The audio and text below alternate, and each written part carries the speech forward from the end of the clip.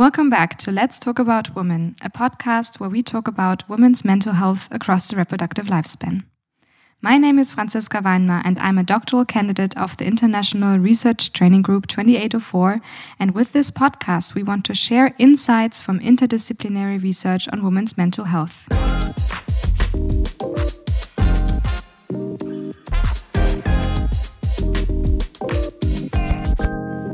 In this special episode, I will take you on-site to the Female Brain Symposium, which was held here with us in Tübingen in April 2023.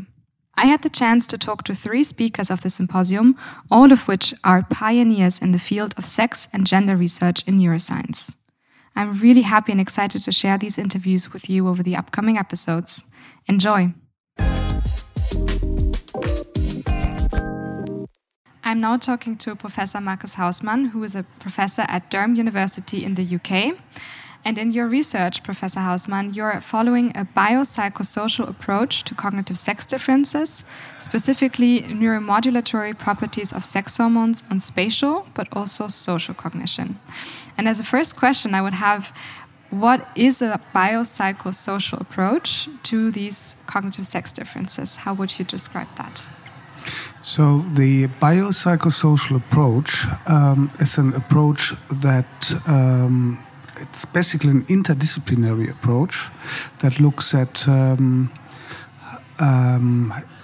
that has different focuses. So not only the biological focus, because my background is in bio and neuropsychology. Mm-hmm. But to fully understand sex and gender differences, for example, this is not sufficient to give correct answers, basically. So we need also to consider psychological factors, like self-confidence, for example. So how confident we are in solving particular problems, cognitive problems, or people have anxieties even in specific testing situations, for example. So this would all fall under psychological factors, and then we have social factors.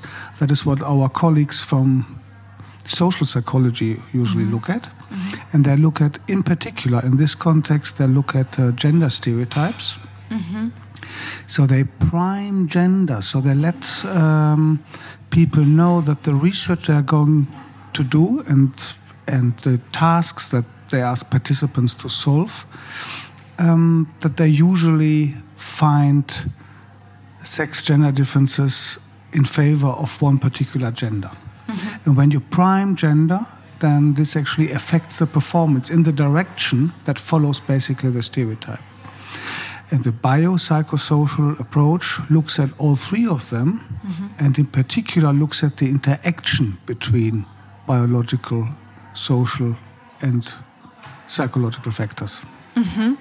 So we already talked about that in a previous interview, that probably the only way to understand and move forward in that field is to target this more complex but necessary interdisciplinary approach.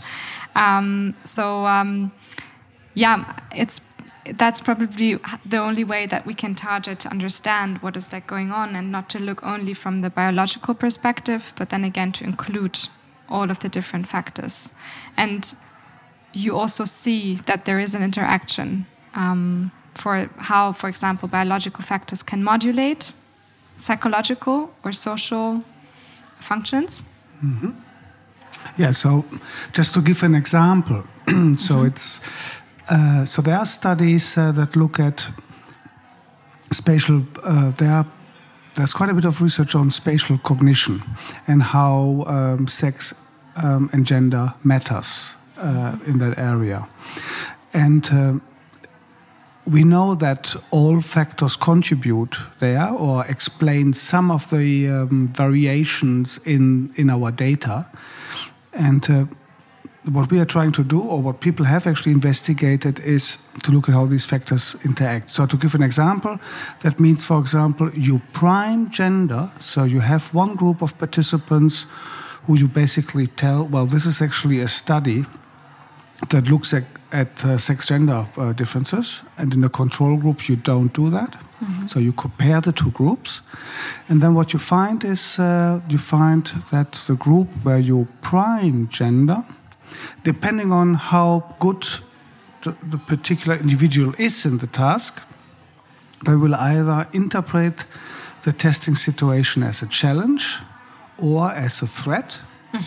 This, again, then affects the endocrine system and releases either stress hormones or potentially testosterone, if you interpret the testing situation as a challenge.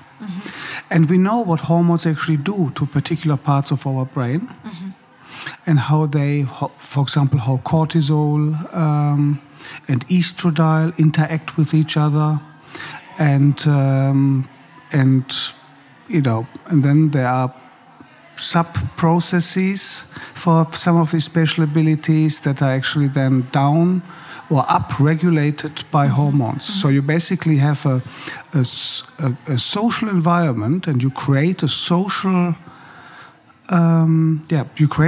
environment that has direct implications on the endocrine system, which then affects the brain and, of course, then the behavior or the performance in a particular cognitive test, for example. Yeah.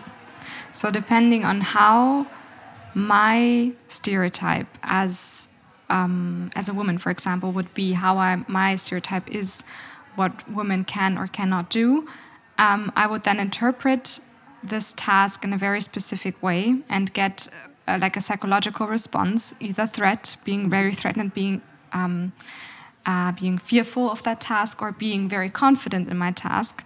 And that has different then effects on what kind of hormones and biological processes will happen that again have an effect on my performance then in the end. Is that exactly? Okay. Yes. Okay. So I guess that's a very good example then. I think, again, it's like probably necessary because to target this in a very interdisciplinary way, because also during the symposium there were a lot of talks about how we can disentangle the biological sex and from the more social, cultural influence gender in research. And and also the difficulties that we have in human research. Can you maybe talk about these difficulties that we are presented as researcher in neuroscience with the clear-cut distinguishing? Is that because that's probably not really possible in human neuroscience, or what would you say? Yeah, it's probably impossible, but we can try, and we should try. So that means that at the end, it is quite often it's not sex and or gender that causes inter-individual differences in a particular task, but it's factors that are related to sex and gender that drive the effects.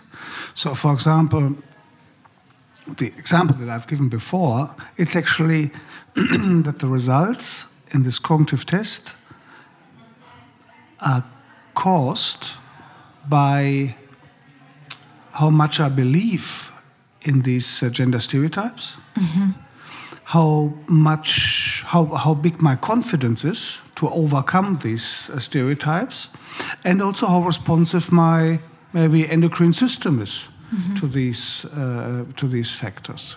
So it's not really sex and gender. It is to be aware that there are factors that are related to sex and gender that then have the effects. Okay. And do you think that would also then be a way to move forward in that field, to then especially redefine what we're actually studying, or what kind of factors that are associated or influencing sex and gender? Or how can we in neuroscience move forward when we talk about sex and or gender or sex-gender differences? I think in neuroscience we need to be aware that there are also other factors that we are usually not measure. And these are quite often psychological and social factors. But to fully understand how sex and gender affects the brain and behavior, we need to include these factors, or at least be aware that there are other factors that we don't measure, which might be confounded with what we are actually doing.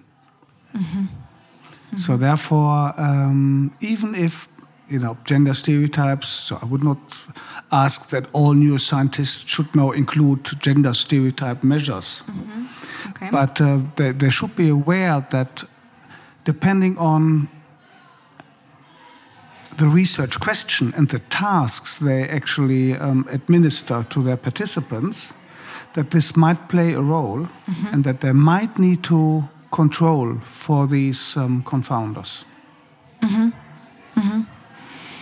Okay, and when or what kind of contribution could we then have with this kind of research in the future as well? So what could be the implication of focusing a bit more, or at least thinking about what kind of an influence sex or gender can have for both women and men? So what would be then the contribution in the future if we try to understand I think the contribution would be if we actually make the public and lay people aware of what sex and gender differences actually mean, and where we actually find them and where we don't find them, and how large they are, etc.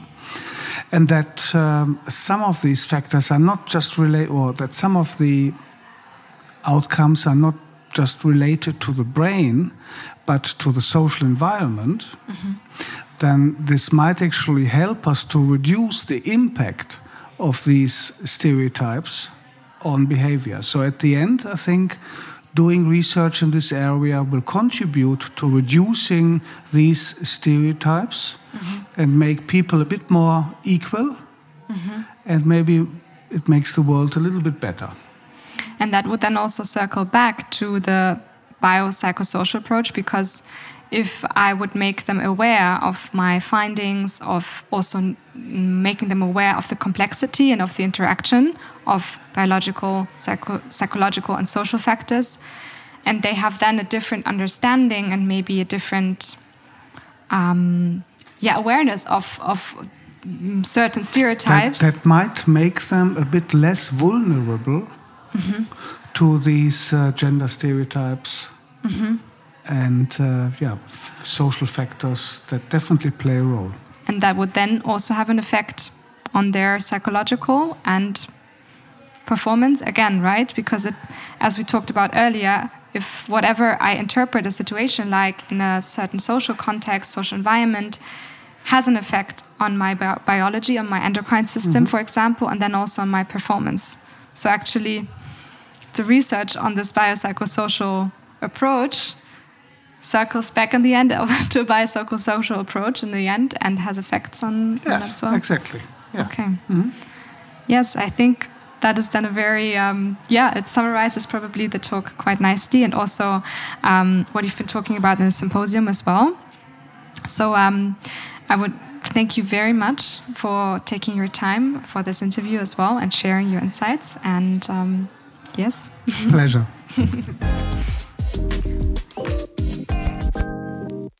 Welcome back, and a huge thanks again to Professor Daphna Joel, Dr. Claudia Barth, and Professor Markus Hausmann for these great interviews. I hope you enjoyed this format. Maybe you were able to take away one or two things and are now a little bit more inspired. I definitely am. If you have any feedback, questions, or suggestions for specific topics, please let us know and contact us via mail or Twitter. You can find the information in the show notes of this episode and our podcast. And if you've enjoyed the podcast so far, feel free to share it with family, friends, or colleagues. Until then, hear you next time on Let's Talk About Women.